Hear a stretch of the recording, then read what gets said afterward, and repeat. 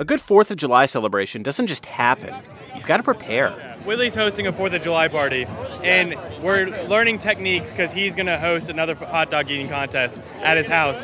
We're going to have all of us do a hot dog eating contest. I had my tonsils out last September, so there's a lot more space in terms of just like airway ability. We recently met Willie Thier in downtown Washington, D.C. at the foot of a big outdoor stage, waiting for a much more serious hot dog eating contest to begin. The final qualifying event for the Super Bowl, Olympics, and World Cup of competitive eating, all wrapped up in one bun. You probably know it, the annual July 4th contest at Nathan's at New York's Coney Island, the one Joey Chestnut has won year after year. Joey hits the 50 mark, still a magic number, even though he blows by it every year. That's still a significant number. In just a few minutes, 9 people would take the stage to gorge on as many hot dogs as they could fit in their mouths. The top finishers would punch a ticket to the big event at Nathan's on Tuesday. Thier is excited. His friend Becca Harris, not quite as pumped. I was just warned to stay out of a splash zone, so I'm backing up a little bit because I am very apprehensive about how this is going to go down. Harris has the same question as so many others in the crowd. Why do Americans do this? I mean, God only knows, right? God only knows. I feel like it's some kind of like inaugural part of their culture at this point, like hot dogs, so. Consider this. The tradition of eating competitions goes back centuries, but nobody has done it up quite like the U.S. This Independence Day, we dig into the distinctly American tradition of hot dog eating. From NPR, I'm Scott Detrow. It's Monday, July 3rd. It's Consider This from NPR, and we're going to go back to that hot dog contest in Washington, where producer Alejandra Marquez Hanse and I are walking to the back of the stage. Staffers are stacking up plates with 5 hot dogs apiece. Do you think one of us could stand like right in the wings or something to record the actual contest? As long as there's not a medical emergency. If there's a medical emergency, we'll need you to move right away because the EMTs that'll be here will need to get up on the stage. Fair. It's almost game time. Master of Ceremonies George Shea, the co-founder of Major League Eating, bounds onto the stage. He's dressed like the monorail salesman from The Simpsons, and he's ready to pump up the crowd.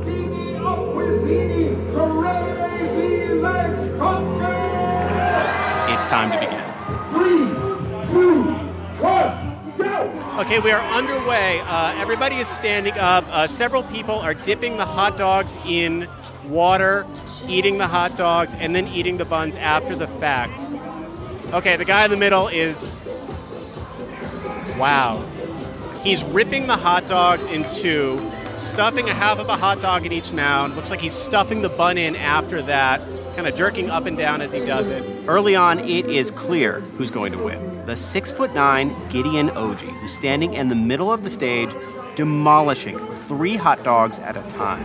Oji has eaten 20 hot dogs with a little more than 5 minutes left. He's finishing up that last clump of hot dogs. He's got his fist full of it looks like 2 hot dogs and buns at this point. He is dunking either end into the cup of water in front of him. Taking a little pause there to shimmy his shoulders, maybe get loose for the next round of hot dogs. Taking a sip of water. Still chewing. Those buns are tricky. Those buns are tricky. In the final minutes, his pace starts to slow, but still... 5 seconds. 3, 2, 1. Oji's final total is 35. He's going back to the big dance at Nathan's for the 8th time, but he's not satisfied. I was shooting for 40 today. I was a little bit winded, so, it wasn't really nobody chasing me, so, I just took it easy. Oji is 31 and originally from Nigeria. I came to America in 2008. That's around the time that Joey ate about 65 hot dogs. And I was like, I said, I could do that. That's Joey Chestnut, one of the greatest of all time at this contest. Oji has really embraced this. He's even won a kale eating contest. I played college basketball at the highest level. This is by far the most challenging thing, just because you're fighting against your body, be like, stop doing that to me, So, but you have to keep going for the competition. That's what drives me, So it's very, very challenging, very spiritual for me. That's why Oji does it. But why is this such a broader thing?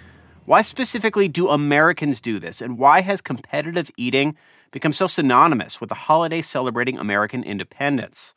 To try to answer that question, producer Matt Ozug spoke to some experts who have gone deep on the subject. Sometimes I wake up in the morning and I remember that I spent 2 years in the 2000s following competitive eating around the country and the world. You know, I saw some things that I can never forget, even if I wanted to. My name is Jason Fagoni, and I'm the author of Horsemen of the Esophagus, Competitive Eating, and the Big Fat American Dream. Most people are familiar with the Nathan's famous hot dog eating contest. That's the one that's broadcast every year on ESPN, but there's all kinds of other eating contests. Cheeseburger eating champion for burgers, for cakes, for cannolis. 23 cannoli during last year's face-off. French fries. French fry eating championship of the world! Just the craziest kind of wildest, most grotesque, nonsensical, and kind of fun pageants that I'd ever had a chance to witness. One of the most intense experiences in my life was attending the Philadelphia Wing Bowl, the country's premier chicken wing eating contest. 15 to 20,000 actual fans packed into a sports arena in Philadelphia at 7 a.m. Then there's this whole other aspect of eating contests in Japan. Food Battle Club! They come with greatly expanded production values. There are, lasers and explosions and, dramatic music. There's a lot more ingenuity in the kind of the structuring of the contest itself, whereas in America, the contests tend to be more just about sort of sheer volume. Competitive eating goes back centuries. It's not only an American thing. We have record of a famous competitive eater going back to the 17th century. My name is Eric Grundhauser, and I am a writer and journalist. There was a farmer by the name of Nicholas Wood. Some of the impressive meals that Wood was known to have consumed included eating 7 dozen rabbits in one sitting, entire pigs, 12 loaves of bread that had been soaked in ale. He passed out afterwards, but he made it.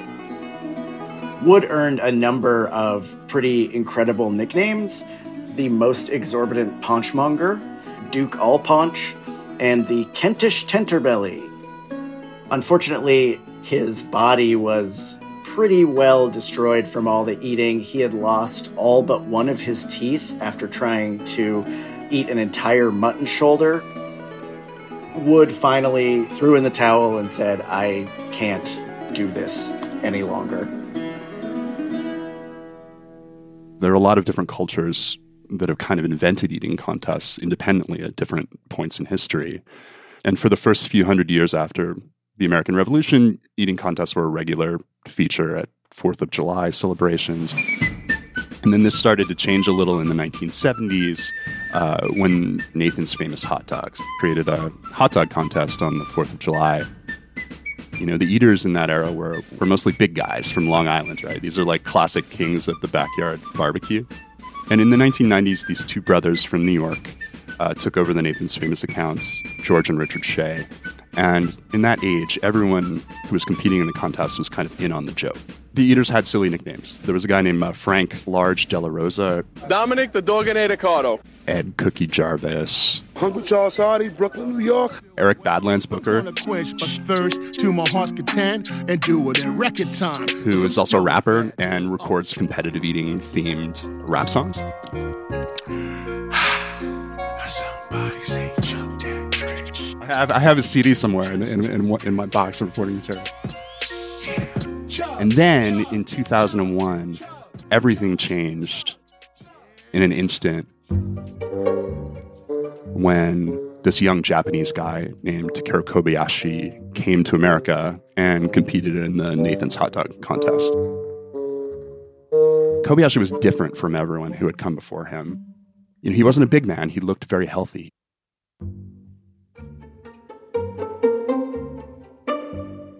He didn't have any kind of a jokey nickname, right? And it turned out that he had been training for the contest as if it were a real sport. Part of Kobayashi's innovation was that he came up with a completely new way to eat the hot dogs. He separated the hot dog from the bun, and then he snapped the hot dogs in half. And then he would snap the bun in half, dunk the bun in water, and eat it. This was an innovation akin to, the Fosbury flop in the high jump. And the record at that point was 25 hot dogs in 12 minutes, which everybody thought was an enormous quantity. The contest starts, everything is going like normal. And then, about 3 minutes in, everything kind of stops. And not only the other contestants, but the announcer, they just start looking at Kobayashi with kind of their jaws open. Kobayashi had almost broken the world record, and there was still 9 minutes left to go. The kid is incredible. A total beating of the Americans.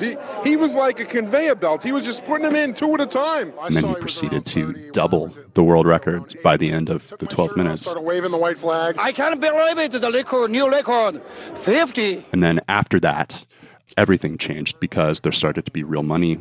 Pretty soon, ESPN was broadcasting the hot dog contest live. Amazing. What a crowd out here. Americans of all stripes, their visitors from abroad, celebrating the dream of independence once again on the corner of Surf and Stillwell. And with that money came a whole new wave of competitors who, like Kobayashi, were training. They were taking it seriously as a sport, and they weren't necessarily in on the joke anymore. They were really trying to win. Eating is one of the great psychic preoccupations of our species. It's right up there with sex and death.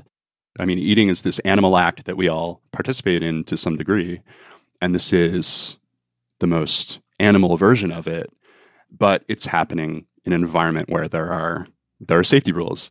So in a sense, it's like this display of gluttony that has been kind of made safe for you to look at and think about. There's like this pane of safety glass between you and the danger.